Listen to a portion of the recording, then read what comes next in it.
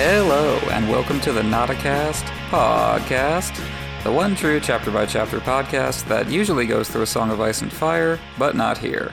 I'm one of your hosts, Emmett, also known as Poor Quentin. And I'm your other host, Manu, also known as Manuclear Bomb. And welcome to our year-end episode for 2023. We did it.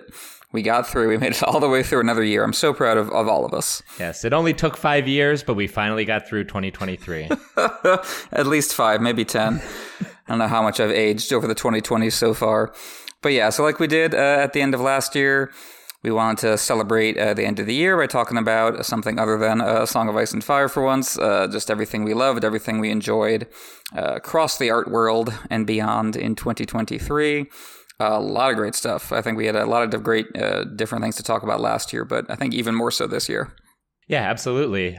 It kind of feel like 2023 was a breaking of like the last decade of pop culture. I feel like it's the first year where it's not like completely dominated by Star Wars and Marvel at the box office.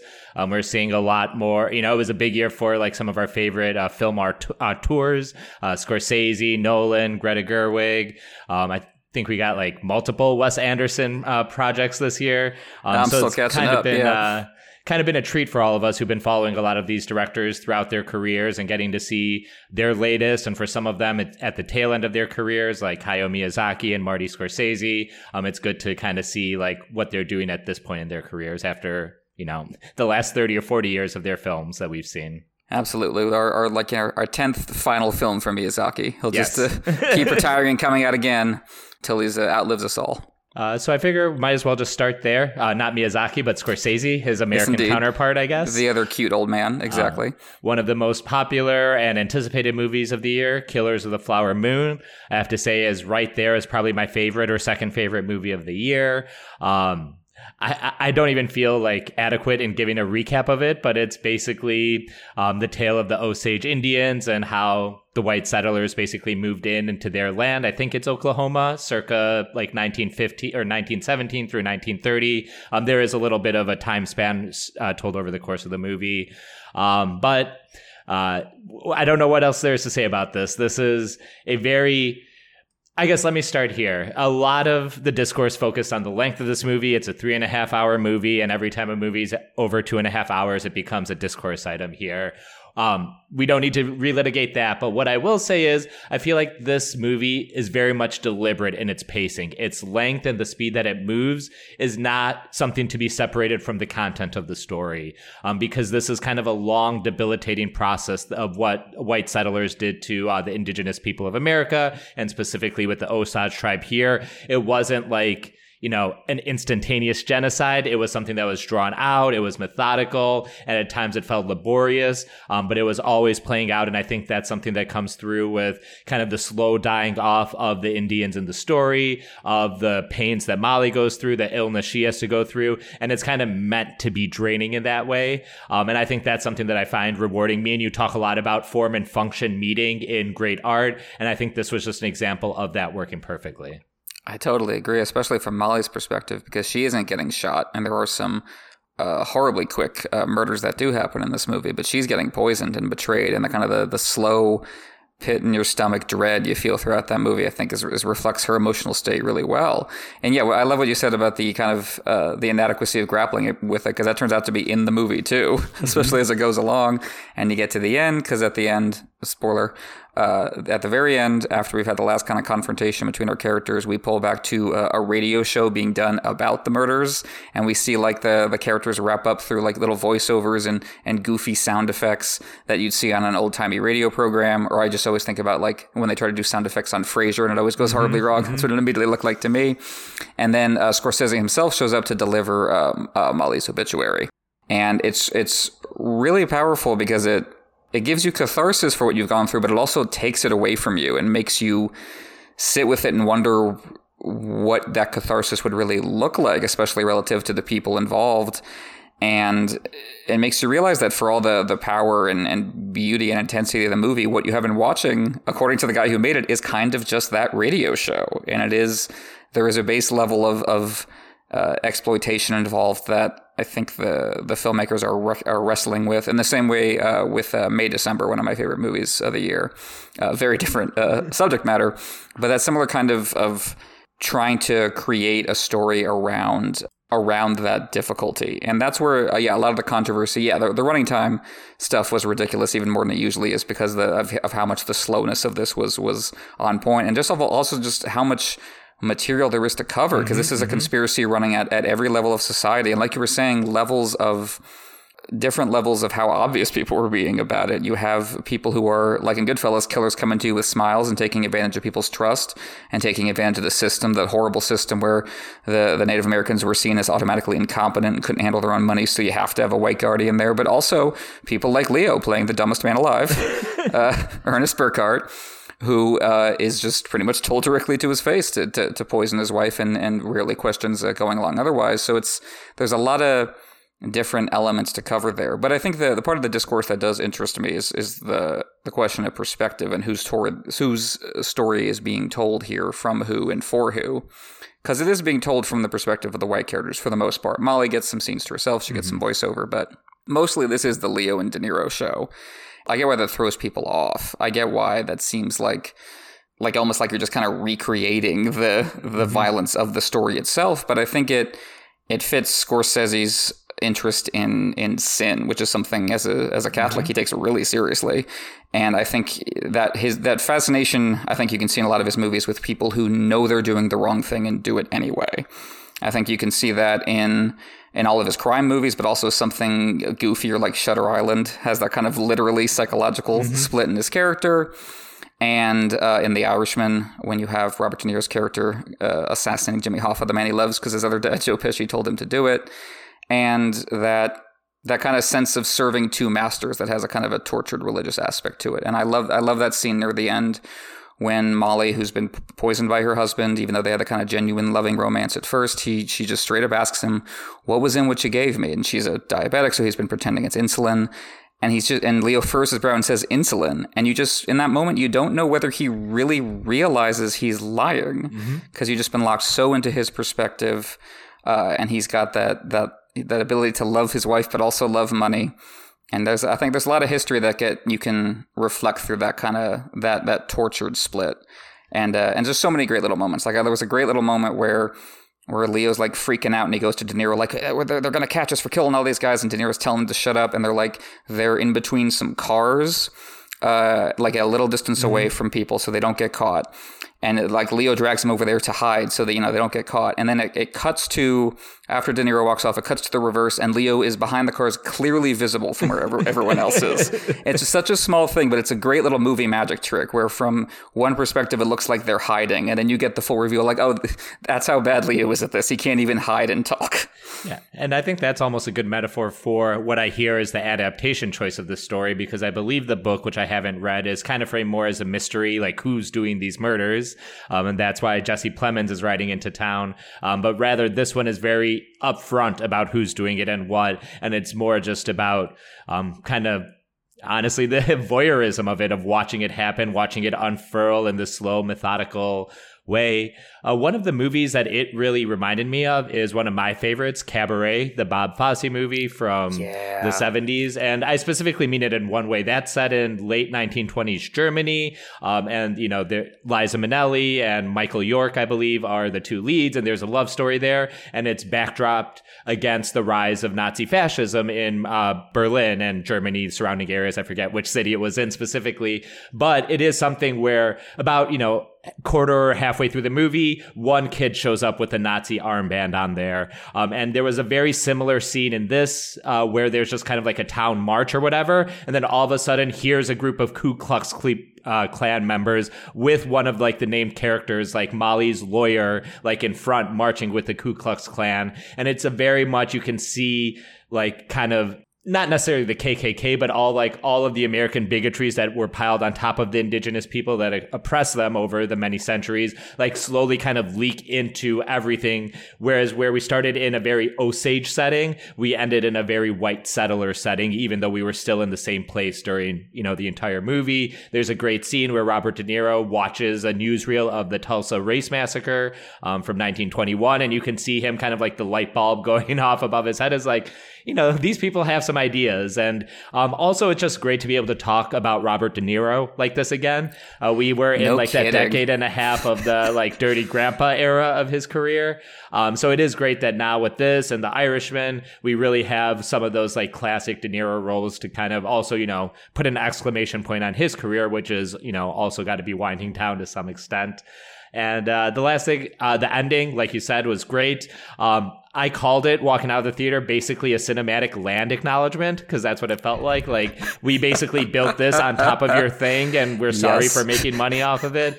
And I think it was very poignant that it was the Lucky Strike show upon which they were doing that. And that was a real show that existed. So it's because there has to be capitalism involved. Someone has to be making money on this and making money off of carcinogens and something that poisons the people. It couldn't be any more perfect. I don't know. I think it was a powerful movie, one of the most powerful movies I've seen in the last couple of years. And it's definitely one that's going to kind of stick in your craw, your moral craw for years after that. So thank you, Scorsese-san, for giving us just another banger and another thing that's going to kind of ruin my psyche for the rest of my life. He's on a roll. It's Wolf of Wall Street, Silence, his religious movie with Andrew Garfield and Adam Driver, The Irishman, and this. Too. Yeah, those are all stone cold classics, and they're all really different from each other in terms of tone and setting. There's that great restlessness of an artist trying to cram in as much as he possibly can. And yeah, same with De Niro. De Niro has that great ability to play stone cold, alien, awful people because he's just the most charismatic person alive. Mm-hmm. So watching that collision ever since the early Scorsese's, ever since Mean Streets and Taxi Driver, he's been playing with that, where he just uses that charm to get you sucked into someone you realize you shouldn't be getting sucked in by. And this is a great example of that, because he watches the Tulsa race riots at one point, and you got to know, the whole goal of a guy like this is to avoid something like that ever having to happen on his watch. He's like, I don't need to do that. I can just fleece them. I can just walk up to them and speak their language and be their friend and take them all. And I don't ever have to do something that's going to end up on the news, although in this case it eventually does. But his goal is to never have a radio show about him, right? His goal is to never be notorious enough for that to be his legacy. And that's very insidious in a way that I think makes it worth the trade-off, because, in the book you have a much more mystery-oriented structure in a way that privileges Molly's perspective, because the first 100 pages of the book are her POV as her family members and loved ones are dying. And you do lose that because the movie just basically does tell you 20 minutes in, it's those guys. Those guys are the ones killing everybody. But what you get in the trade-off for that, I think, is this real sick sense of betrayal and how direct violence isn't usually what's happening, but it's being done through bureaucracy and banking rights and marriage. It poisons even the marriage. And that's something Scorsese always comes back to, is that you have these domestic relationships that are seen as a way out of the machine, a way out of just making money and killing people, and they're always tainted by it. Even in this non-crime stuff, something like his adaptation of Age of Innocence has Daniel Day-Lewis trapped in his loveless marriage to Winona Ryder. And there's a bit in there where he thinks that he realizes all at once that everyone around him has been gossiping about him the whole time. And he describes himself as realizing, my marriage is an armed camp. And that line really stuck with me for Killers of the Flower Moon, because that's also clearly what Molly feels, just in a very different way. So yeah, absolutely incredible movie. If you haven't seen it and you're thrown off by the length, watch it over a few nights. It's definitely worth it. Oh yeah, and I love the Cabaret comparison. That's great, because there's the bit in Cabaret where you hear the beautiful voice singing, "Tomorrow belongs to me." I can't sing, but you know what it is. And then it's the camera's panning along and it lands on the singer, and it's a Hitler Youth. It's a little Nazi guy. And that's this movie in a nutshell. You're getting seduced in before you realize who's doing the seducing. Yeah, that's great. How about you? You want to hit me with the movie you love this year?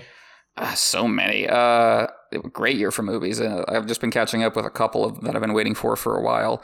I mentioned May, December. The new one from director Todd Haynes, who, as soon as I heard that it was hitting Netflix, I was like, uh-oh. Yes. Not just because, streaming and the state of the medium, et cetera, but also because I was like, the discourse on this one is going to be bad. And it has been. Not like Licorice Pizza level bad. I think Todd Haynes is too kind of... he's kind of just too icy, and he's a very kind of cerebral kind of director. Someone like PTA just drops you in with his characters and lets you feel things, whether you're disturbed by that or not. Todd Haynes, his first movie was this short movie called Superstar, in which he told the story of Karen Carpenter, the very sad, brutal story of Karen Carpenter with Barbie dolls. And then it got like, of course you couldn't see it anywhere because Mattel came down on that hard, but definitely an inspo on Greta Gerwig's movie, among others. And he's made a bunch of movies with Julianne Moore. They tend to be about people in domestic situations, stuck in frigid lifestyles, trying to get out. He's also made a bunch of movies about rock stars. He made Velvet Goldmine about not David Bowie, and I'm Not There, with a bunch of different actors playing Bob Dylan. But yeah, May December, his latest, is about Julianne Moore playing a woman who, 20 years ago, was a teacher and slept with her student. And it's the... what's that woman's name? DeTorno, Mary Kay DeTorno. Do you know this person? It's like a famous case of a very well publicized case of a middle school teacher. Mary Kay Letourneau. That's the one. The famous case of a woman sleeping with her student. This is kind of similar to that. But so the movie it's 20 years later. She got out of jail. She married the student she slept with, who is now an adult. They have kids. And now Natalie Portman is showing up to be she is playing Julianne Moore's character in a movie that's about to come out, and wants to kind of research her and live with her and understand her. So very much a scenario that a lot of movies pick up on, of the two women, one is blonde, one is brunette. They will become each other and absorb each other. Like that's Mulholland Drive and Persona and Vertigo. It's that's a bunch of different movies, but this one is great because it's very funny and very strange. The music is deliberately over the top, and everyone's performances are very affected until they start giving way. And I get why it got a lot of discourse about the age gap, which it treats as something that was horrible in the past of the characters, and that was just kind of a fact that everyone is dealing with, and the trauma kind of just bubbles to the surface. And Natalie Portman is really good in it. Natalie Portman this is a really mean thing to say, but she's really good at playing bad actresses. I don't know why. That's her in Black Swan, and that's also her in this. She's playing. I love that her character is on a terrible looking show called A Nora's Ark, where she's a doctor that saves a different animal every week, which is an amazing idea for a show. Yes, it's just a throwaway gag in this, but that's I love that she's her actress is coming kind of from that background, this kind of tawdry background. So just really, really great performances. I definitely recommend checking it out. It's on Netflix. Yeah, sadly, I haven't had a chance to catch this one yet. It's definitely on my list, especially because basically everyone I know has been in love with this movie, thought it was really hard-hitting, complex, and also will get that laugh or two out of you probably when it's not appropriate to. Exactly. It's one of those that makes you laugh and that makes you flinch at yourself, which is, your mileage may vary, but I always love that kind of movie. So I'll just hit another big one. As a Metal Gear Solid fan, I'm always big on the anti-nuclear war kind of storytelling. Nukes kind of went away after 9/11 as the big bad of action movies and stuff. But this year was a big year for nukes, the people who make them, the consequences thereof. Of course, I am talking about Godzilla -1, which... was a fantastic movie. Good setup. You had me. It just came out a couple weeks ago, and it's still running in theaters. So if you're listening to this and it's playing by you and you're curious, I recommend checking it out. Godzilla is not a franchise I'm overly familiar with. I've seen a lot of the big ones. I've not really been a fan of any of the American Godzilla movies I've seen. But the 1954 original is one of my favorite movies. Shin Godzilla about a decade ago from Hideaki Anno is fantastic. But I think this one might even be my favorite, second favorite. The original, it's hard to beat. But it is just a solid fucking story. It's almost comparable to, I would say, Top Gun Maverick, in that it's not a story that's out there trying to trick you or put a twist on you in the end. It's just fundamentally the story that it's about, gives you a clean character catharsis in the end. It's really dazzlingly made. Godzilla production quality has varied over the many decades they've been making them. This one looks fantastic, especially when he lights up to do his atomic breath. They do it so well that when it starts playing in the final act, there's real drama and tension around it because you know what's coming. Obviously, it hits all the metaphor beats that Godzilla is known for: the destruction of Japan, the fire bombings that the Allies did, the dropping of the nuclear bombs. It also has pretty good take on kind of the imperial martial culture of the Japanese at the time. The culture surrounding kamikaze pilots. Our main character is a abandoned kamikaze pilot. I don't want to give it too much away because it is new out, but it was just the most fun I had in a theater all year. I wouldn't say fun because a lot of it is sad and depressing, but it is a movie that's always moving, that's always going. And I don't know, I just found it really rewarding, really cathartic. Go watch it and enjoy yourself. You will not regret it. I haven't seen it yet, but everything I've read about it makes me so excited. My Godzilla knowledge is like shamefully patchy. Mm-hmm. There's only bits and pieces. Like there's certain eras I think are interesting, and I love like you're saying, just the sheer range of production value in any given era of Godzilla. Mm-hmm. I think is always fun. But yeah, I'll have to, hopefully when I get back from the holidays, hopefully it'll still be in theaters around me. I definitely want to see it. But yeah, but speaking of the nuke, obviously this was also the year of Oppenheimer, of Chris Nolan's Oppenheimer, which was definitely one I'm very glad I saw in the theater. I think a lot of movies you can see at home without losing too much necessarily, but there are certain movies that demand to be seen and felt on a large scale, and Oppenheimer was one of those for sure. And I got the nice 4K Ultra HD one at home. Good job. Got that disc at home, and I watched it again, and being able to focus on kind of the structure of it was really great because it comes at you fast on purpose. There's just a lot of information, dueling storylines. You got the color stuff following Oppenheimer in his little hearing and his flashbacks, and the black and white following Robert Downey years later in his flashbacks. And I was able to kind of just appreciate things bouncing off each other more, and just be able to appreciate the kind of the irony with which Oppenheimer gets kind of trapped in this show trial, and the same thing happens to Robert Downey's character Louis Strauss a few years later, and how you see kind of Oppenheimer kind of taking it on himself, and kind of the martyrdom of his trial is how he gets that guilt out, because there's that great scene with Harry Truman when Oppenheimer goes in and says he has blood on his hands, and Truman, as he apparently did in real life, kind of just makes fun of him with a handkerchief and says, "You think they care in Hiroshima and Nagasaki who built the bomb? They care who dropped it. The Hiroshima isn't about you." And it's just after all the buildup of it, it's just a great moment for him of not even being good enough to feel the guilt he feels. Like you're not even worthy of feeling that way. And so on rewatch, I was like, I got the sense of like his wife Kitty tells him at one point, "Why are you just accepting this show trial? Why are you accepting this humiliation? Why don't you fight back?" And I got the sense like this is how he's dealing with the fact that he's not even good enough to feel his guilt. He's just letting himself be hurt because he hopes somehow that makes up for what he did. So in theaters, I was just kind of focused on just the style and just keeping up with what was happening. But it works really on a more atomic level, you could say, just on a minute level of character. It really does. It works really well.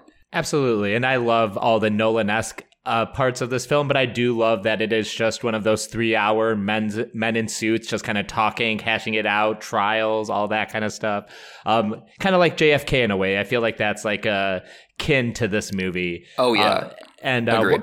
One thing I really liked, on top of all the things you mentioned, is that it has a nice little interplay between like the atomic and quantum theories that are in this narrative itself with kind of like the structure of the story. Like I think about J. Robert Oppenheimer talking about how atoms are mostly empty space and just like random little particles bouncing off each other. It's a very apt way to describe his social circle because he is also very empty and just kind of bouncing off a bunch of people.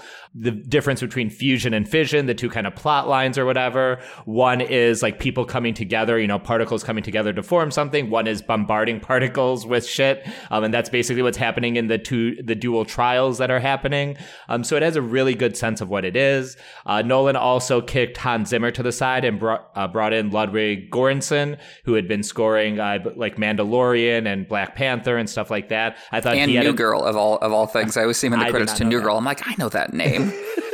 What a career. Yeah, but he turned in a wonderful, wonderful score that I've listened to quite a bit. Just a fucking solid movie. And I think it's just kind of encouraging to see a movie like this get the kind of treatment it did, both in terms of like advertising and actually pushing like, hey, go see this movie in theaters. And that's because, it was kind of married to this other movie that was coming out on the same day as it. But then also seeing some actual success for a movie like this and Killers of the Flower Moon. I know it wasn't as like commercially successful, and we don't need to get into the box office. I don't usually really care about that, but it is encouraging to see a movie like Oppenheimer almost break $1 billion. That's almost unheard of in the age of the Marvel Cinematic Universe. Agreed. And yeah, I loved that. I think you made a great point about how much of the structure is reflecting what they're talking about and just how their minds work. It was one of those movies that you get a sense this is really reflecting how the character thinks and how they're looking back, or just like when they got the bowl full of marbles to reflect how much plutonium they got. It's like that's what the movie is too. You're just dropping things in the bowl and just building it all up. And it's great because it's got so many different things. It's a great movie in a lot of different ways. There's great just visually abstract stuff. There's just bits where you're watching montages and the music, gets your heart racing. But then there's just straight up dialogue scenes, direct discussions of politics and history. And the whole cast is great. Every time a guy pops up every 20 minutes, I know that guy. Maybe my favorite example, even though I don't, hate him as a person, Casey Affleck is oddly terrifyingly good in this. And like the one scene he gets as Lieutenant Colonel Pash, I think is his name, like this virulently anti-communist Russian guy who is even more terrifying in the biography of Oppenheimer they based this on. There's a lot more of him, and he's scary.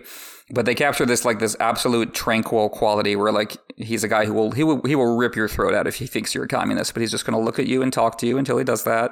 And there's a great bit in the movie where Oppenheimer admits to Matt Damon, his army handler, overseer guy, that he mentioned to Colonel Pash that we really ought to be sharing information with the Russians. And you see this look on Matt Damon's face, like you told Colonel Nutjob Q Commie Killer what? You told him what? So yeah, even if you're just watching it for the dudes rock aspects, there's a lot of great dudes in it. Yeah, it's a really deep bench. You got like Alden Ehrenreich, whoever played Han Solo in that Solo movie. You have I'm glad he got a job. Yeah, and a good one. Rami Malek, Matthew Modine, Jason Clarke. I didn't even know Josh Hartnett was like still doing movies, and here he is like. He's doing a good job. Yeah, he's great.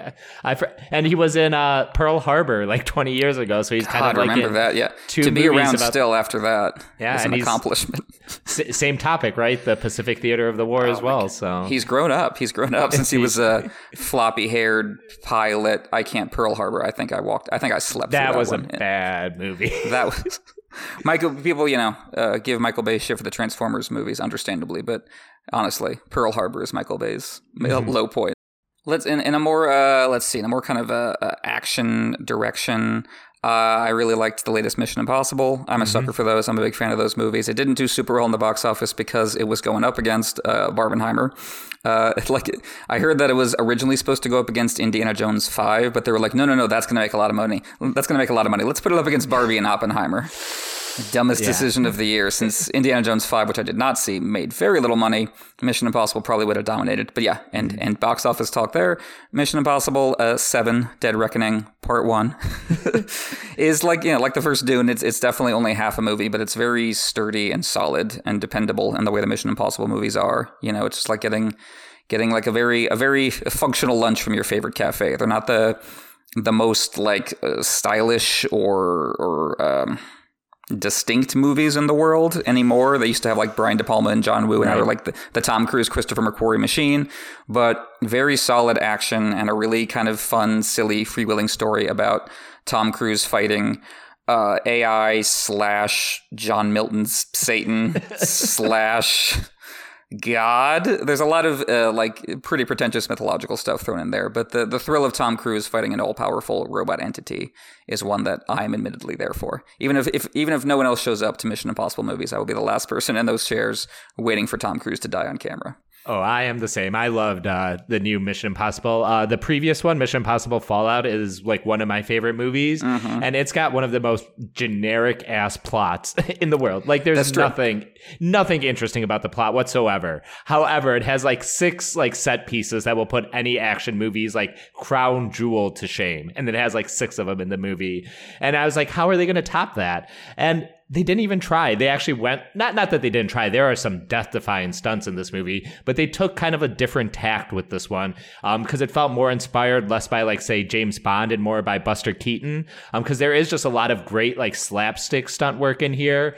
And I also felt like it took cues from Hayao Miyazaki's Castle of Cagliostro. It's a Lupin the Third movie. There's a car chase with like a Volkswagen Beetle that's almost mimicked, shot for shot at points in this movie. There's just a lot of goofy stuff, like something like the final train sequence where they're in kind of a train car that's like falling off a cliff and they're all hanging on. It almost feels like a rotating set from the Keaton or Charlie Chaplin days. It was a very, very funny movie. Even like the set piece stunt that they built, all the marketing around, Tom Cruise driving a motorcycle off the cliff. All of that is just a setup for a joke, and it's great. It's so great. And I I'm a big fan of Haley Atwell. I was happy to see her get some work outside of the Marvel movies. Likewise, Pom Klementieff, who played Paris. She's Mantis in the Guardians of the Galaxy movies. I'll just throw in here, I liked Guardians of the Galaxy 3. Not worthy enough to talk about more on this episode. Oh, right. That was this year. I also watched that. But for some reason, I forgot that was this year. That's true. But she was great as Paris, who I believe is is a quote-unquote original character from Mission Impossible, but it's not like anyone really cares about that anymore. Right. But I had a lot of fun. That I go to those movies for a very specific thing, to see Tom Cruise do insane shit, and I got a movie with Tom Cruise doing insane shit. Also, a lot of great like sleight of hand work as well. It's not all just big stunts and driving motorcycles. There's a lot of little things like handoffs and putting things in pockets. Almost kind of paying homage to like John le Carre spy novels as opposed to Ian Fleming spy stories. That hint of that James Bond spy stuff is always there to counteract just the pure go ahead chase scenes, and that's been there since if you go back to the '60s show, that was what that was all about. But then I remember when the first movie came out, people were complaining about how inauthentic it was to the series, but no one has cared ever since. These movies are their own thing, and I love what you said about the big showstopper set piece is just a setup. There's not even though. I was about to say there's not a lot of ego in these movies. And I'm like, no, actually, the Mission Impossible movies are just a vanity project for Tom Cruise at this point. They are just pure ego. But within them as movies, they're not very egotistical. Everything is for the purpose of the scene. And I admire that about that. That's what I liked about Fallout, too. Because, Fallout was just as a script is just get to the next set piece, get to the next set piece, get to the next set piece. But you're never bored. And they handle each one really well. So I will also be there for Mission Impossible 8, Dead Reckoning, Part 2, This Time on a Submarine, I think is the working title. I think it set the Guinness record for most punctuation in a movie title already. So. We'll get there. They're just not letting that go these days. Now Furiosa is a Mad Max story or whatever it is, Furiosa. Like we wouldn't know what that is from the poster and the title. Right. I'm going to look at that and wonder, I guess that's a new Spider-Man movie. Oh, it's Mad Max. Okay, good. Whew. I was worried for a second there. The last movie I'll hit you with for now is The Boy and the Heron, which is Hayao Miyazaki's latest. In fact, I think it just came out a week and a half ago in the United States. I'm a big Miyazaki fan. I've seen all his films. I basically love all his films. They're all bangers to me. Boy and the Heron is no exception.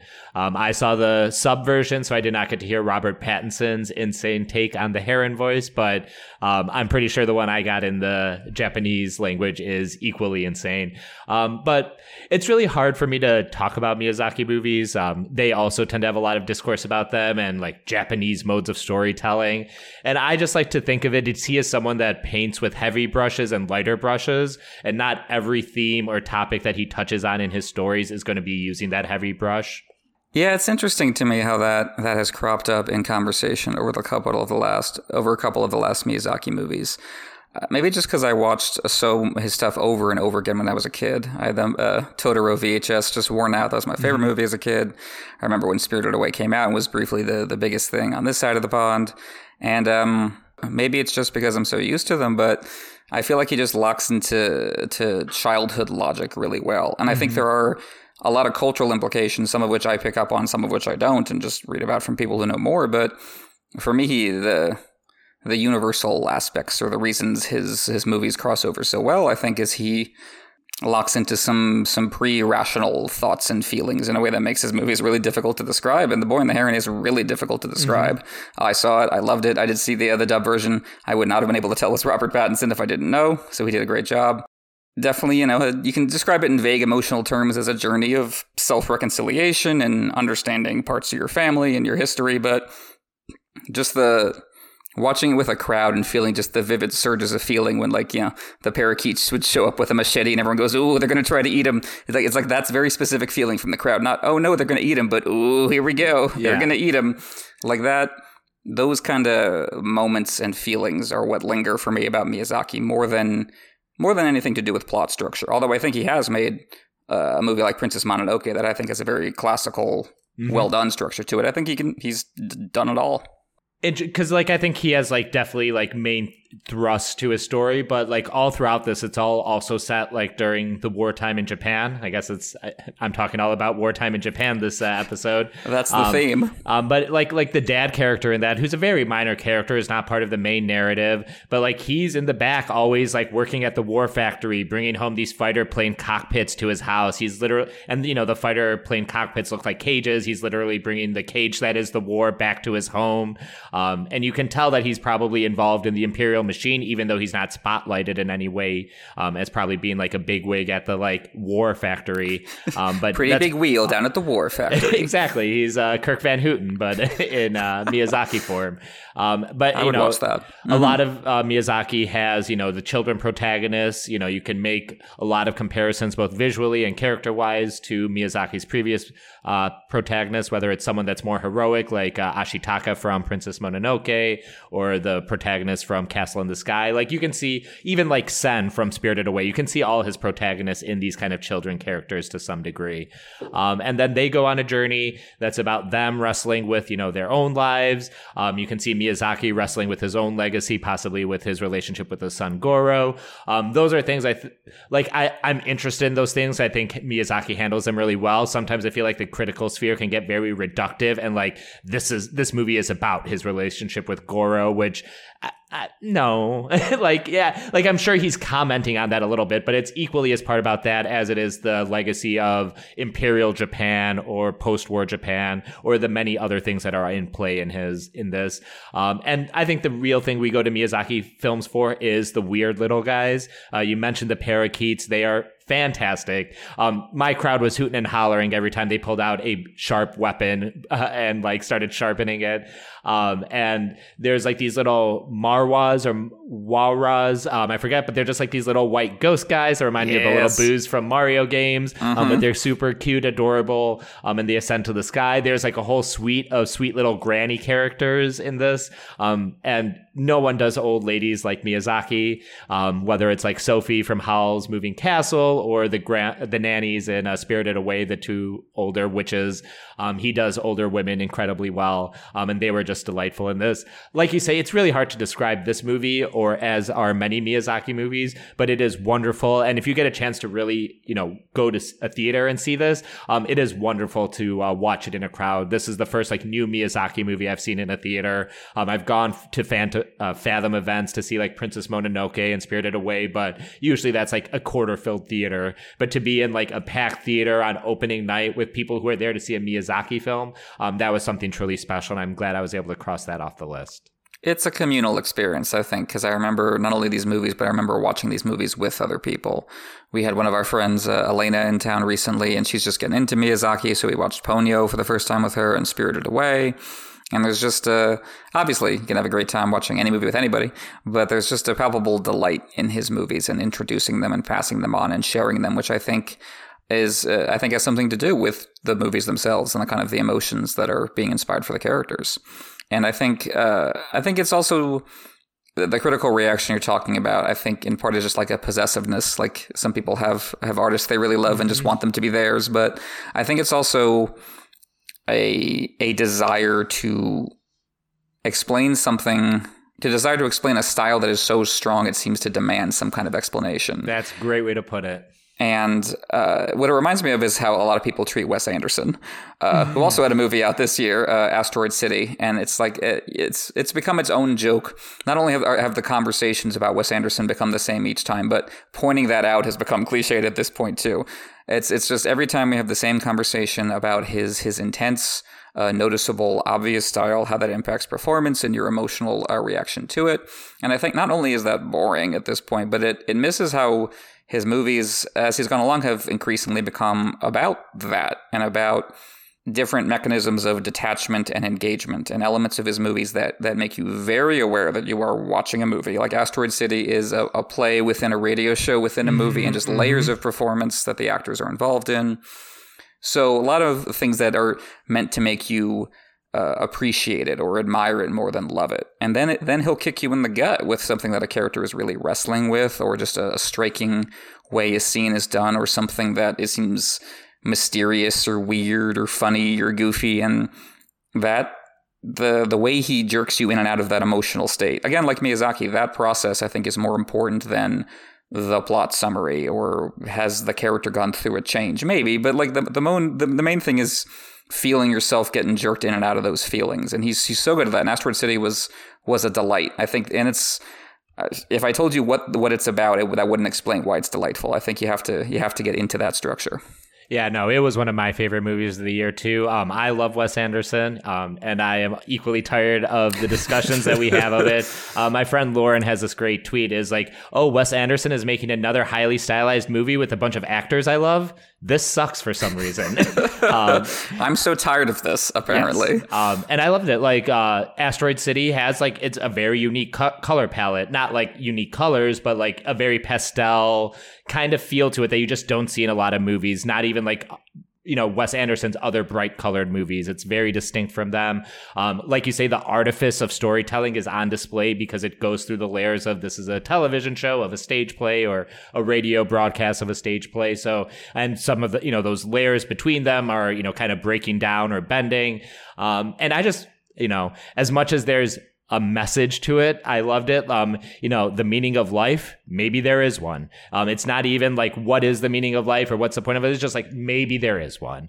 I love that even with the stacked cast that are like built on it, there's still always a bunch of surprises. Like the guy who's underneath the alien suit, you know, is another big name. I'll not spoil it for anyone, but I think it's great. And I think it's a movie that's really in conversation with what it's about, which is kind of an interesting place for a movie to be. A movie that is a stage play on a radio broadcast, really kind of hitting all the different mediums that are in play, especially for the time, like 1950s-ish, where this is set. You know, radio stage plays were a much bigger thing. And that also makes it a little bit akin to the ending of Killers of the Flower Moon.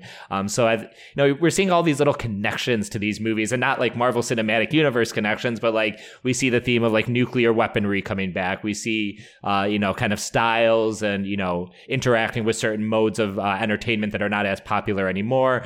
Though that also kind of reared its head. Even Barbie has some of that in the way that it constructed sets in a very classical fashion. You know, like movies would be made in the 50s and 60s, as opposed to either, you know, big green screen or, you know, on set location shooting kind of stuff. Yeah, I love it in movies when different kind of, you see clever filmmakers have different kinds of technology or eras rub up against each other. Like that was a lot of the fun of Barbie for me, was watching, like script-wise, you have your modern studio comedy playing out on this set that looks like it's from the 50s or the 60s. And that kind of, again, that disjunction, like I was talking about Asteroid City, is what makes it really interesting. And I love that. Work, that thread in Wes Anderson's work, where he's asking you why it is you need things to be real and realistic to be invested in them. You see that in Running Through Grand Budapest Hotel. You see that in his animated movies as well. He just kind of goes for it literally and turns them into puppets, and they work on you anyway, which I think is kind of the point. This wasn't a big year for television for me. I will say, you know, I love the last season of Succession, but I podcasted about it with Emily over at My Brother, My Captain, My podcast. Yes, indeed. And Emmett also joined the Girls Gone Canon, or one of the girls of Girls Gone Canon, his roommate, this is true. To talk about it as well. So we'll just point you to those episodes if you're interested in our Succession thoughts. They are many and diverse. For me, the two series that I really got into this year, and they're both continuations of series from years past. One was on a revival that would be Justified, City Primeval. Justified is the series that made Timothy Oliphant and Walton Goggins household names, based on a series of short stories by Elmore Leonard, or Leonard Elmore. I always Elmore Leonard, yes indeed. That's it, Elmore Leonard, that's it. And that's been off the air since, you know, maybe 6-7 years at this point. But they wanted to do a revival season. And I thought it was pretty successful. City Primeval is just kind of a straight modernized adaptation of one of those classic Leonard short stories.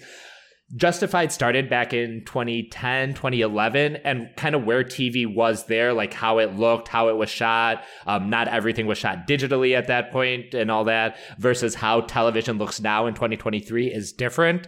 And Justified City Primeval doesn't try to recreate what 2011 Justified looks like. It's very much looks like any other show you'd see on HBO and AMC or FX or whatever it might be. And I think they did a nice job of kind of like modernizing that aesthetic. So it still felt like Raylan Givens walking in with his big cowboy hat and the biggest dick in the city.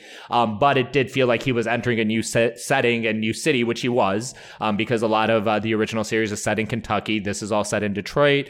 They bring in Boyd Holbrook, who a lot of people might know from the Sandman Netflix adaptation or Logan, the Wolverine movie from 2017. He's fantastic as, the big bad of the series. I don't want to spoil it because it has a pretty killer stinger at the end that calls back to the series as a whole. But I thought it was just a great season of kind of that hard-boiled detective style cop thriller. Justified's always been good about not leaning into propaganda kind of stuff. And that it also helps when your lead cop character just shoots first, and that's the thing that everyone yells at him about. It's you can't do that. So it kind of, maybe it has its cake and eat it too. But ultimately, it was a very satisfying return to the characters of Justified, mainly Raylan, but other characters do pop up. And it was just a solid kind of crime detective story that Elmore Leonard got famous making. And if you have an interest in that kind of story, I think you can dig into this even without having watched any of Justified previous to this. Yeah, that's great. I haven't caught up on it yet because I want to do a Justified rewatch at some point because I haven't seen it since it was on. And I'm sure there's a lot of forgotten. Big Timothy Olyphant fan. And I'm glad it translatable to a new setting because that was so much of a kind of made the ambience of the original series. So I'm glad I was able to change. And I've forgotten. Yeah, the show's that old now. That's true. Shows even 10, 15 years ago look totally different. That's a hard gap to bridge. A show I loved this year, my favorite show last year, as I covered when we talked about everything at the end of last year. I talked about Irma Vep, the show that was based in part on the French movie from the 90s. And this year, another mini-series based on a movie I love, Dead Ringers. The original is the 80s movie from David Cronenberg, where Jeremy Irons plays twin gynecologists who... Right, beautiful. Already immediately sold. What more could you ask for from a movie than Jeremy Irons as twin gynecologists who have interesting ideas about sex? The opening scene when they're kids is they're talking about how much they wish they were a different species so they wouldn't have to have sex. They could just fertilize some eggs. And then they ask a neighborhood girl, would you have sex with us in our bathtub? It's for an experiment. So that sets up that movie, basically. It's Jeremy Irons is twin gynecologists who are much, much, much too attached to each other. And there's the bold one who will go out and seduce women. And then when he's bored with them, he'll let the shyer one date them and they pretending they're the same guy. So they kind of torment people that way. And then they meet one they actually fall in love with and they start turning on each other. But so the show is a similar premise, but it's Rachel Weisz. I've always loved her. Loved her from a young age when I saw her on The Mummy and fell in love, of course, as a whole generation did. And she's so good in this. She has this just this feral quality I love that I also love in Kristen Stewart. That quality of someone who looks like they're just going to bite you at any moment. Always love that. And it's just an intense performance as both gynecologists trying to open a fertility clinic and play the politics involved and kiss up to the right people, but they get tired of how nakedly self-serving it is and how uninterested in women people are, and they start dating away from each other. Really great, really gory, really a fun mix of kind of campy, over-the-top stuff and then much more serious, dramatic stuff. And Rachel Weisz plays both of those really well. So I think it's on Prime. Yes, it's on Prime. So I definitely recommend that to everyone. Definitely be aware, though, you will watch cesarean sections in full detail. So if that's not your thing, that's coming in the first episode. So be ready. Very good to know. I'm not familiar with either the show or the film that it's based on, but now it is on my radar. So when I'm in the mood for a C-section, I will throw it on. Exactly. A very specific mood. The movie is one of Cronenberg's less body horror things. So if you're not into the direct stuff, it's one of his more just kind of dramatic, sad ones. So I definitely recommend that to people. The other TV show I want to talk about real briefly is Castlevania Nocturne. This is an anime series that's on Netflix. The original Castlevania series ran for 4 seasons. That followed Trevor Belmont, who is like one of the lead characters of the Castlevania video games, right around like the end of the 16th century. That's when that was set. Fighting Dracula, fighting death, all good stuff. Richard Armitage is Trevor. It's a really cool show. I'd recommend checking it out. Or the original original, the first run of the series. This season, Castlevania Nocturne is a 300-year time jump at the new set of characters for the most part. This is Richter Belmont, and very appealing to me. It is set during the French Revolution, which is just a historical period I'm really interested in, and it's a great setting for doing vampire shit, especially because they are making the aristocrats in the Vendée, which was a conservative, right-leaning part during the French Revolution, to make them all vampires is great. The church is involved, and the church was very involved with the revolution on both sides of it, both, for revolution and against it. The abbot, the leader of the church in it, is voiced by our friend Richard Dormer, who played Beric Dondarrion in Game of Thrones. He is doing a very solid French accent from my untrained eyes, doing it really great. But you can still hear Beric in there quite a bit. And I will give a little spoiler. Another major Game of Thrones character does a voice of an older Belmont who shows up later in this series. I won't tell you who it is. He unfortunately does not say the word Khaleesi, but you can kind of get where that's going. My favorite voice, of course. When he gets in there, it's cooking. I think the series is great. I think it's a great build on the previous Castlevania series. And on top of doing the French Revolution was concurrent with the Haitian Revolution, which is the only known revolution where actual slaves overthrew their masters and took control of the state, of the levers of power, and kept it. And there are Haitian revolutionaries who come to France. There are also wizards and vampire hunters, of course. But that all kind of goes into the story, and I think it's really well done. And the whole night creatures, these are like the kind of like the jobbers, the orcs of the bad guys. They do a fun storyline with that because they are basically slaves in their own right, and it kind of puts the ideas of revolution to these creatures. There's also almost be like, let's liberate the orcs plotline in a Lord of the Rings story. So I found it very satisfying. It's definitely the first part of, probably a multi-season arc in this setting. It ends with an exclamation point, as all these television series tend to do. The return of a character from the original series. I won't say which. There's like 3. You can guess which ones they are. But I thought it was great. If you like the first Castlevania, I think you'll definitely enjoy this. And if you're into like French history, or just people who like try to take the vampire motif and put it in different settings, something that George R.R. Martin has done himself, taking it to, the Cajun South here in America. I think it's a very interesting on all those fronts, and I think you'd enjoy it. That's great. I'll definitely have to watch it. And yeah, the French Revolution makes for a perfect backdrop for vampires because their connection to the aristocracy. That's actually what George does early on in Fever Dream. One character, his dad was a French aristocrat, and then was killed shortly thereafter, shortly after the Revolution. And so this character had to kind of to run and learn how to be a vampire on their own. And yeah, I love using the age of immortal mythological creatures to kind of weave in real history like that. I always love that. So what about games? What'd you play this year? I know we both played some Zelda. Okay, yes, we definitely did Zelda, and once again, I'm going to refer you to My Brother, My Captain, my podcast. Yes, indeed. Me and Emily actually had to do 2 episodes about Tears of the Kingdom. I recommend you check that out. Emily specifically has a great angle on these games, especially from a Tolkien-esque standpoint. So I'm not going to belabor that point, but, we were talking about movies, and it was great to finally have a year where we were free of Star Wars and Marvel and all that. But now we're going to talk about Star Wars and Marvel, and I'm going to talk about them in conjunction because 2 of my favorite games this year were Star Wars Jedi Survivor and Marvel's Spider-Man 2 for the Sony PlayStation 5. These are both continuations of games from 2017-2018, Jedi Fallen Order and the original Spider-Man. These are both kind of open world games, but they're kind of their own thing. The Jedi Survivor is more like a Souls-like Elden Ring, which I talked about last year. So it's very combat driven. It's very, time your sword parries, learn different lightsaber stances, which is really cool. They obviously work in things like the double blade that Darth Maul uses. They even bring in the crossguard that Adam Driver's Kylo Ren had in the sequels, which was possibly the coolest part of the sequels in retrospect. Agreed.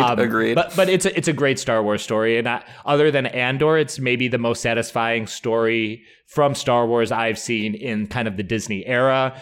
In the first game, Cal Kestis, who is played by the ginger from Shameless, who's also been in plenty of other stuff. I forget his name. I always want to say the other guy's name, Jeremy Allen White, who was from The Bear. But no, this is the other guy. He was not much of a character in the first game, but in this one, he is a much better character. Like, he's more fully rounded, and maybe some of that's just from the narrative arc he went through in the first game. But his performance is up to snuff. And they introduce a great cast of Star Wars aliens and droids in this. There's a Scottish slug alien that's like yay high, who's named Scuba Stev. And he's basically a fisherman, and you try to find him on different planets, and he'll teach you about new fish, which will get you, new gear and experience and all that. There's a character called Turgle, who's kind of like a frog alien thing that's really cute, that's always getting in trouble. He's really great. And then it does all the things you want a Star Wars game to do. The lightsaber action is very satisfying. Lord Vader does make an appearance, just like he did in the first game. Very emotionally affecting moment. Definitely setting up for a trilogy. Definitely recommend it if you like Star Wars. And one thing I'll say about this and the Spider-Man game, which I'll talk about in a minute, is both games are extremely accessible in terms of like they are made to be easy to play. They have great difficulty sliders where you can, crank it up, where you have to time your lightsaber thrust perfectly or else you're going to get killed. Or you can be like, I mostly just want to experience the story. I don't really want to get fucked up or die all that much. Totally allows you to do that as well. So if the game is a little too hard for you, and it is not an easy game, you can easily just wind it down. Both games also include things where you can skip over like quick time events where you have to like button mash things in quick succession, which could be hard with people with disabilities. So you can just kind of skip that. It just turns into like a story cinematic. So you can enjoy the experience of the game, still get some of the satisfaction of lightsabering and web slinging, and you still enjoy it without having that difficulty level or that learning curve. So I like that games are investing resources into making themselves more accessible, and that also includes things with like lighting and frame rate. People who are colorblind, both of these studios are doing a lot of great stuff on that front. With Spider-Man, also, like I said, a sequel to the 2018 game. If you saw any of the advertisement, it was built around the symbiote suit, which would become Venom. A lot of people who are familiar with Spider-Man are familiar with that story. And these games aren't trying to like reinvent the Spider-Man wheel. Like in the first game, Peter Parker starts working for his like mentor, Dr. Octavius, and you kind of know where that's going, right? Like no one needs to be told it's going to where be it's fine. going. I don't know what you're talking about. And this is the same way. As soon as the symbiote suit is entered into the story, you kind of know where it's going. There are some twists on the way, like who exactly Venom was not like who I had anticipated going into the game, and they play with who's it going to be, who's going to become Venom in this. So that's really cool. They also bring in Kraven from Kraven's Last Hunt, most famously. He's one of my favorite Spider-Man villains. They do a lot of great stuff with that. One thing I really liked about both of these games is they engage with, I don't know how to quite phrase it, but kind of the darker side of each of the characters, and that's kind of inherent into the stories, because obviously with Star Wars and Cal Kestis, if you're a Jedi, the dark side of the Force is there, and there are times, emotional moments where Cal feels like he is being taken over by the dark side because of his anger, of his rage, and you also get a huge power boost when that happens. Likewise in Spider-Man 2, when the symbiote suit has really started to take over Peter's mind and like his actions, and he's becoming more hostile and violent, but you also get more powerful in the gameplay. I really like that because, it's again form and function, right? This is something that's happening in the story, but it's also being reflected in how you play the game. And to see that kind of happen in both of these games, where your main protagonist is kind of veering towards the evil side or kind of breaking bad at various points, I thought that was fantastic. The Spider-Man 2 also had a pretty fresh take on Venom. He still looks and sounds like Venom that we all know and love, but they actually made his character kind of more like the Hulk, where he's more like picking up guys and throwing them at people, and just like a more destructive force of nature than, maybe the ones you're familiar with from the comics. And the last thing I'll say is, while, Peter Parker is the driving narrative of the game, the real heart of it is Miles Morales. You do get to play as both Spider-Man, and the game does a great job of making sure you're switching between both of them, that you're playing as both of them, you're leveling up both of them. So it's not like, I want to spend all my time as Peter and then all of a sudden Miles is under leveled. They do a great job of making sure both characters have something to do. And in the end, it is Miles who is the one who has to bring Peter back from that cliff, from the dark side, from going full Venom mode. And that becomes really rewarding from a character level. It brings back some of the villains from the first game. Those characters end up having rewarding arcs. I think the thing I'll say about these two Spider-Man games is they understand the entire cast of Spider-Man characters about as well as anything I've ever seen. That means the Aunt Mays, the J. Jonah Jamesons, the Robbie Robertsons, all those side characters, all the villains. It doesn't feel like anyone's just thrown in there so someone can say, it's like, oh my, that's Electro. Everyone is there for a reason. They serve a purpose in the story. And with such a sprawling ensemble of characters to choose from, they pick their spots well. There's still major villains from the Spider-Man mythos that they haven't even introduced in these first two games. So Spider-Man 2, Star Wars Jedi Survivor, honestly the best things that Star Wars and Marvel have done in the last couple of years. Except Andor, of course.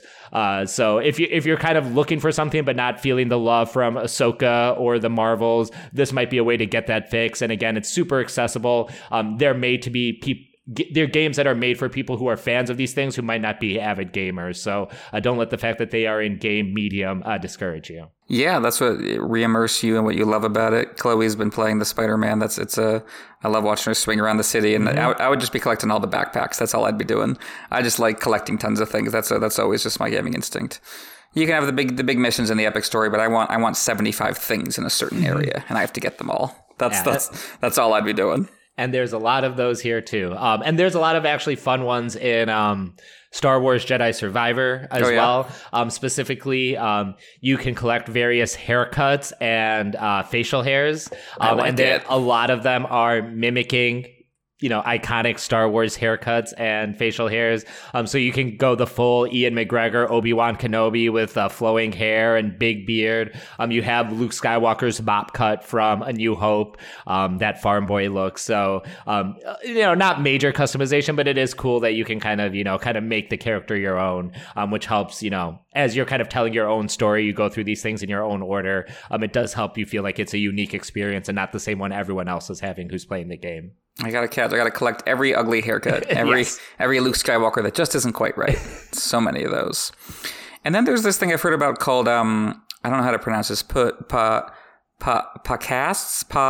Podcasts. It's the latest craze. I'm hearing all about it. Yeah. So anyone who knows me knows I listen to more podcasts than probably any other medium that I engage in. Occupational hazard, I guess, might be the reason. But there are two I specifically want to shout out. The first one is one of the most popular podcasts on the planet, so I'm not going to belabor it too much, but it is called Blowback by Brendan James and Noah Colwyn.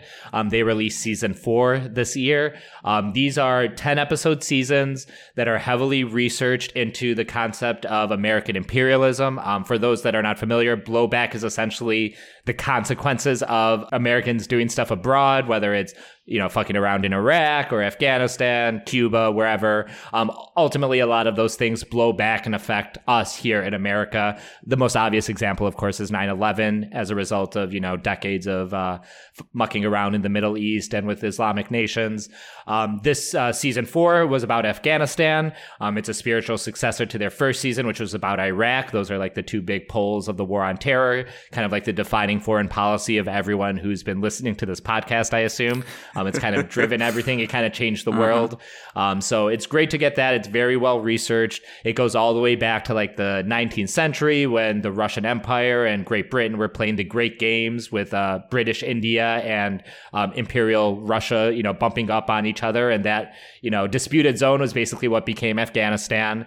It goes through the British control of the region. Eventually, Indian independence had a, big effect on Afghanistan. And then eventually the Soviet invasion in the 80s, and then later the American invasion. Does a great job of laying it out, does a great job of blaming the American imperialists who are mostly at fault.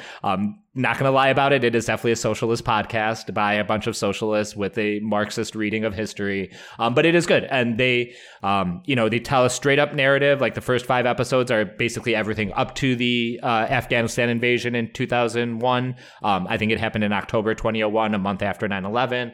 And then the last 5 are about, basically from there through the Obama years, through Trump and now Biden, through the withdrawal. They get a lot of great guests, including, the first woman PM in Afghanistan is one of the guests they get. They get Seymour Hersh, one of the great American journalists and historians. He does a full guest episode in their bonus episodes on it. So I highly recommend it. They released all the episodes. You could buy all the episodes in August, and then just a couple of weeks ago, they started dripping out the episodes one by one for people who want to listen for free on their podcast app of choice. So that is Blowback. However, the last one I want to talk about is, I will say, easily the thing I fell in love with the most this year of any medium. Anyone who listens to Nauticast knows I'm a big history guy, or I kind of became a history guy.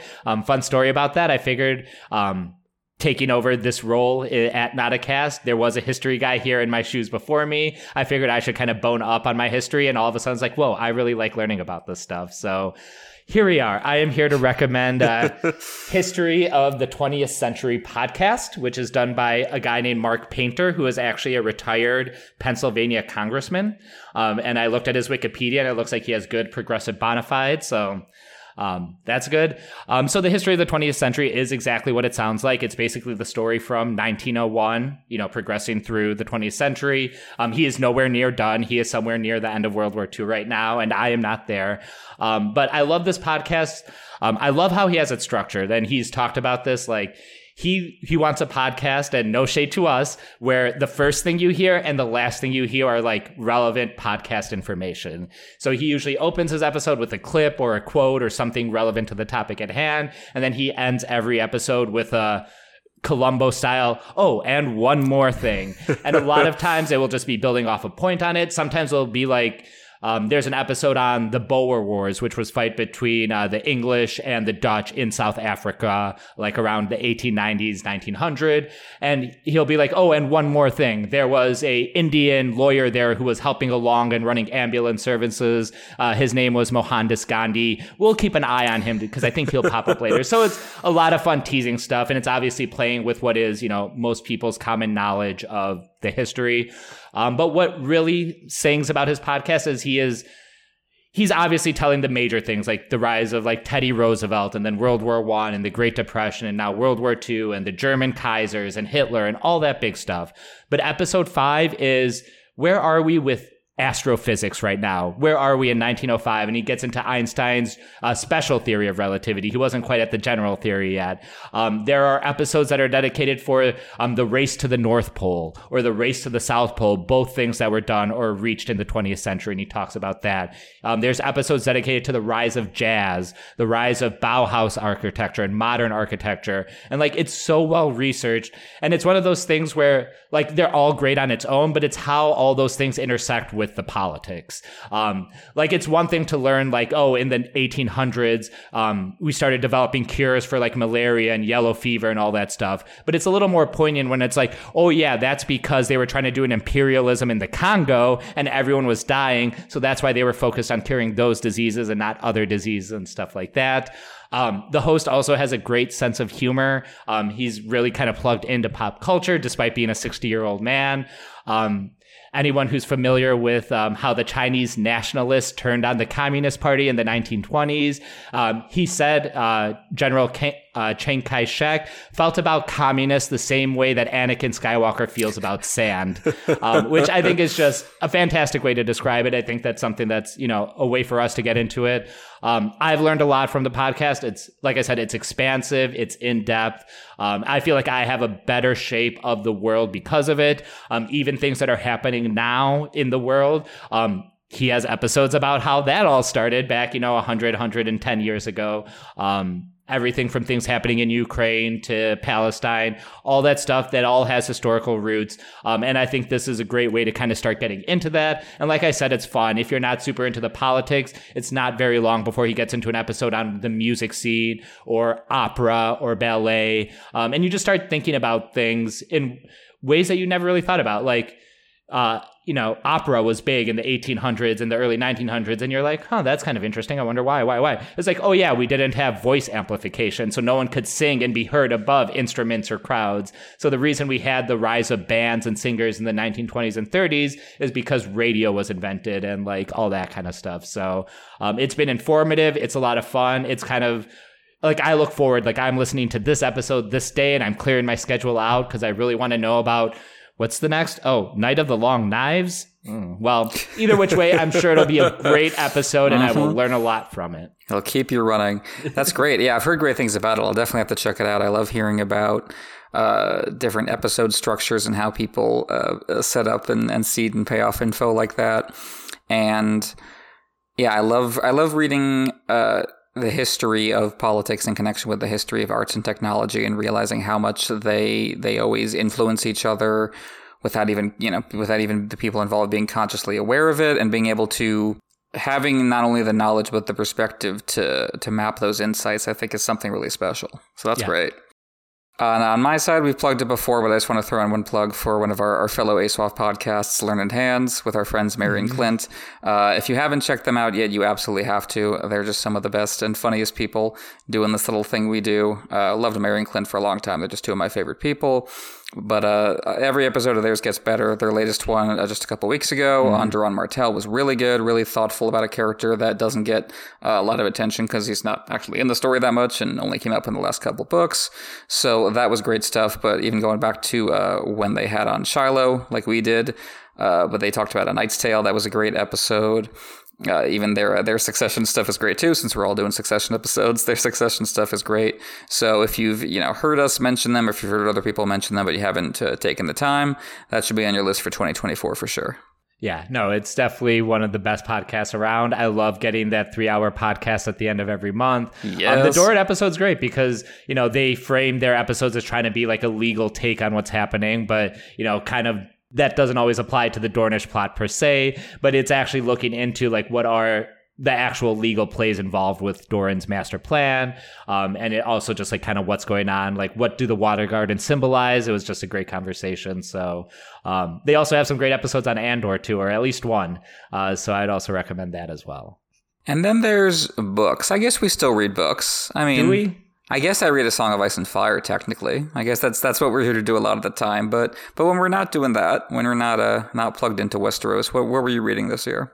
I'm sure it won't surprise everyone that I read a lot of history books. I think in the year 2023, I read more books from the 1870s than I did from 2023.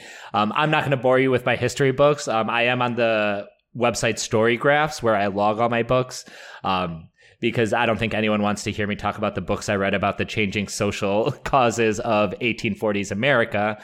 Well, however, I don't know. Have to do a whole episode on it now. We could. I definitely could. But I will recommend two things that I feel like brush up on the ASOF aesthetic or storytelling style. The first is the First Law book series by Joe Abercrombie. I know our friend Ruben talked about it when he joined us way back in, I think, Arya 6. Yes, indeed. The Trial by Combat episode. It's kind of a fantasy. It is a fantasy story, its own fantasy world. And it's 9 books properly. It is kind of a trilogy, then 3 one-offs, and then another trilogy. I'm currently in the kind of 3 one-offs. In the middle, I'm on the third one. The first, I'll just kind of say, the first one kind of brings together a fellowship that ends up going on a journey. I would say kind of like the theme or the idea here is that what if Gandalf was a lot worse than he actually is? Maybe he's more of a manipulator and kind of maybe more of an agent for bad than good. That's kind of something that's underwriting it. I will say book 4, the first of the 3 standalone stories, Best Served Cold, was my favorite of it. I'm only highlighting that because they are supposedly making a movie about that with Rebecca Ferguson cast as the main role in it. So that has a lot of potential to be something very good. I hope it's very good. But I've been enjoying it. It's not something I kind of sink my teeth into the same way I do A Song of Ice and Fire or Lord of the Rings, but it is something that I find as very enjoyable fantasy to read that's kind of playing on the same ideas and tropes that we see in those other things I talk about. And then I'll also throw out the manga I've been reading, which is Berserk, which is one that started at like late 80s and ran mostly through the 90s. The author, Kentaro Miura, sadly passed away, I think 5 or 6 years ago, so it stands unfinished. But it is kind of the same milieu of aesthetic, like medieval fantasy, where it's, mostly a medieval setting, but there's obviously magic and other mysticism at play. At first, it starts as the story of just its protagonist, Guts, who is basically like the prototype of every like 90s and 2000s, like male protagonist you'll ever see. There's a bit of Cable from the X-Men in him, Cloud from Final Fantasy VII. There's definitely some Solid Snake in there. He's got one eye, he's got one mechanical arm that turns into a gun, and then he's got a big fucking sword. That's like the most notable thing about Guts. But over the course of the stories, he does collect a great ensemble of characters that are just as important as he is. There's heavy themes of, kind of the nobility versus the clergy versus the common folk versus the peasants, something we see, kind of a triangulation we see a lot in A Song of Ice and Fire specifically. So I think it's very poignant in that. It is wicked and gnarly at points. And then the artwork is just fantastic. The pencil work is some of the best I've ever seen. So those kind of scratch, like, I want to get into something that's like A Song of Ice and Fire, but that I'm not going to sit there and want to make 3-hour podcasts about every other week. So it kind of scratches that itch in much the same vein. I read just a little bit of Berserk and I drifted away for some reason. I think I was just reading like 3 or 4 things at once and got more into something else. But I love what I read, and I've everyone who's ever described it to me has made it sound just like the best thing ever. So I definitely got to go through it. For me, I read a lot of different things this year. I read American Prometheus, the Oppenheimer biography, and kind of the build up to that. That was just great, just fantastically researched. And like the movie, throws a lot of information at you and moves along at a really, really great breathless clip. Killers of the Flower Moon is an even better book that I also read in the build up to the movie. What an American illiterate I am. But no, that I really recommend if you enjoyed the movie or even if you didn't, because I think it's a really sad, devastating read, especially at the end. At the end of the book, very specifically, kind of zooms out to show everyone involved that it didn't even touch on previously. It's really, really good. One older book I read just because someone recommended it to me was called John's Wife by Robert Coover. It's this novel about set in a small town, and it just kind of moves through each character and accumulates details about their lives and resentments and past, and then they'll mention another character and you'll kind of zoom into them, and it keeps moving very fluidly through the characters, and it at first has a kind of very sunny tone, and then you start getting hints of things going wrong or hints of stuff that's getting repressed, and every character gets a name and a backstory except John's wife, who's kind of at the center of things and is only ever described glancingly. Like, you hear about a lot of people being in love with her, but she's never physically described, so you get the sense of all these people with these lives they're not dealing with, kind of projecting it all onto her, and so a really good read. What else? Oh, I've been reading more graphic novels this year. I went through The League of Extraordinary Gentlemen, which I never had actually done before. Yeah. That was great. Great mix of trippy art and brutal yes. Bone-crunching art. I read Odyssey, the gender and race-flipped version of the Odyssey that came out a while back. That is a beautiful piece of work. Obviously, you're familiar with the general arc of the story, but the art is the selling point. It's just gorgeous colors and a sense of movement that's really dynamic and beautiful. So I definitely put that on your list if you haven't read that. And I think that is it for 2023. There's still stuff that I want to see that I haven't. There's a Ferrari Michael Mann's new movie's coming out. Probably going to probably going to take my father-in-law to that. As that specific as like that's going to be a Christmas movie. Yeah, and get away with that one. And Zone of Interest, the movie about Auschwitz, which is getting very, very polarizing reactions, and I'm very interested to see it for that reason, by the director who did Under the Skin with Scarlett Johansson like 10 years ago. Yeah, no, I'm really interested in Ferrari. I am not someone that's overly into cars, but I don't think cars sound any better than they do in Michael Mann movies. I think they just, like, guns and cars are just so much cooler in Michael Mann movies. I might just go watch Collateral after this just for that fact. Hell yeah. So I'm very excited about that. And I'm a big Adam Driver fan. I think he is probably one of the better actors going these days. Agreed. And so I'm excited to see him in the titular role, I guess. But I think I've mostly knocked out all the stuff I want to watch for this year. May, December is definitely something I want to get to, especially after all the discussions about it and after your glowing praise for it. But somehow I've gotten to most of the movies. I do want to see Teenage Mutant Ninja Turtles Mutant Mayhem. I heard that was beautifully animated. I try to get to animated movies as well. I'll give a quick shout out. I did enjoy Across the Spider-Verse as well this year. That was one of my favorite movies. I like that I thought too. It was absurdly well animated. Some qualms with the story, but ultimately it was a very satisfying movie experience. So agreed. And that's one where I'm like, the stories can be whatever. I just want to pause every 5 seconds just to watch with my mouth open at what the animators did. Yeah, that was good stuff. Real quick, anything you're looking forward to in 2024? Well, we're finally going to get Dune 2, I say, with fingers crossed. No, they're finally going to put it in theaters after delaying forever. I really liked the first one as far as large-scale sci-fi fantasy filmmaking in recent years. I definitely think that was one of the better ones.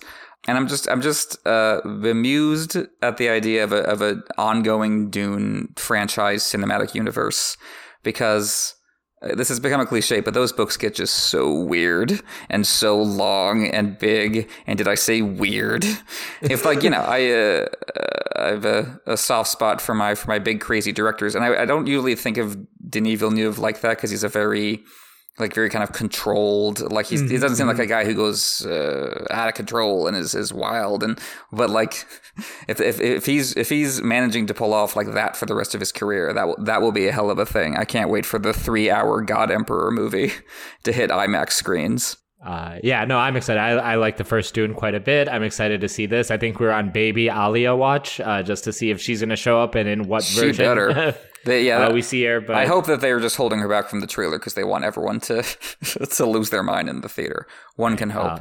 I definitely want to see it, like you say, go into Dune Messiah and the future books, just because it gets so much weirder, and it's going to ask the audiences to do a lot, especially when they're kind of sucked into this kind of male protagonist, hero's journey kind of introduction to him, and then see where this actually is going. The first Dune book is easily the most accessible part of Dune, and from there it goes in strange and really interesting directions, but not accessible. And if you liked Jason Momoa and you were sad that he died in the first one, I have really good news about what happens to that character. I don't know if he has any clue. If anyone sat Jason Momoa down and explained to him, look, turns out there's like a bajillion Duncan Idahos, so the money machine she is turned on. One, I'm looking forward to that, and Furiosa. We've only had the one trailer so far, but I'm definitely going to be there for that. Yeah, George Miller has me at hello. Exactly. If he's putting out a movie, I will see it, whether it's Babe 3 or Mad Max 7. I would love a Babe 3 so much. The same. Babe 2 is... as far as kids' movies, non-Miyazaki category, Babe 2 is near the top of that list. Absolutely. Anything else for you? What else is coming in 2024? The thing is, I don't really know what else is coming out in 2024. I'm obviously excited for House of the Dragon. That should be a lot of fun. Oh, you know it. And tentatively optimistic. There is a War of the Rohirrim anime supposedly coming out forgetting that next exists. year. Yeah. And the only reason I am going to say it here is because I saw the showrunner on Twitter say, yes, it is coming out next year. I like the idea of doing Lord of the Rings as animated, and especially if it has more of an anime aesthetic, that'd be great. I hear Brian Cox might be the voice of Helm Hammerhand, which would just be fantastic. That would be the best thing to ever happen. And they're supposedly bringing back Miranda Otto as well, possibly just as a narrator or voiceover. I don't know exactly how they're breaking the story or what it is. I do think it is kind of the founding of the Kingdom of Rohan when it kind of split off from the rest of the Manish kingdoms, I guess. But that is something that I'm saying here because I'm into Lord of the Rings, but also it's like the only other thing I know that's coming out next year. There's no clear Barbenheimer on the radar as far as I can tell, but things might change. I'm sure they'll try to recreate it as best they can. I know Paul Thomas Anderson has a new movie coming out eventually. I don't know if that's going to be ready in time for next year, but it's rumors it's going to be another Thomas Pynchon adaptation. He already did Inherent Vice. He might be adapting Vineland, and it looks like Leo is on board with whatever it turns out to be, but who knows whether that'll be in time for next year. And yeah, I keep forgetting that Lord of the Rings thing exists. And even though I instinctively flinch away from the idea of just doing more Lord of the Rings things, just because that concept specifically is strange enough and small scale enough that I hope it works. Yeah, it's not. I don't think we're going to venture into Rings of Power territory with it. Exactly. It'll just kind of stay aside as its own thing, and hopefully, the animation's a great medium to bring it to life in a new way that isn't just recreating Peter Jackson's aesthetic. Totally. And I really liked Rohan through the lens of Peter Jackson and Company in Two Towers and Return of the King. But New Blood is always welcome there, and there's a lot of good stories about the Rohirrim. Their stuff is some of the more exciting and just emotional. They're always underdogs, and you feel for them. So I think that is going to wrap us up for our year-end episode for 2023. Thank you so much for listening. As always, if you want to drop us a rating or a review on your podcast app of choice, we really appreciate that. It helps new listeners find us. You can shoot us an email at notacast@asoiaf@gmail.com, and you can find us on Twitter, Blue Sky, Instagram, etc. at notacast@asoiaf, and you can find me at Twitter and Blue Sky at Poor Quentin. And you can find me at all those places at Manuclear Bomb. So, coming up next on the Notacast, my first Empire on Empire Strikes Back as far as our ongoing Star Wars coverage. That is out right now for all of our $5 and above patrons. Next week is going to be our next Fever Dream episode for all of our $5 and above patrons, covering Chapter 28 of George R. R. Martin's 1982 vampire novel. And we will be back with A Song of Ice and Fire for Arya Stark. Remember her? Barely? Arya, anyone? Bueller? She's still in this story. Been a long time since we had an Arya chapter, but yeah, we're going to be checking back in with her and Sandor Clegane in A Storm of Swords, Arya 12. It's a really cheery episode, so you might want to bring a drink for that one. Exactly. Bring several drinks. I would keep your drinks away from Sandor. If he sees them, you're not going to have a drink for very long. So thank you again for listening, and we will see you all in 2024.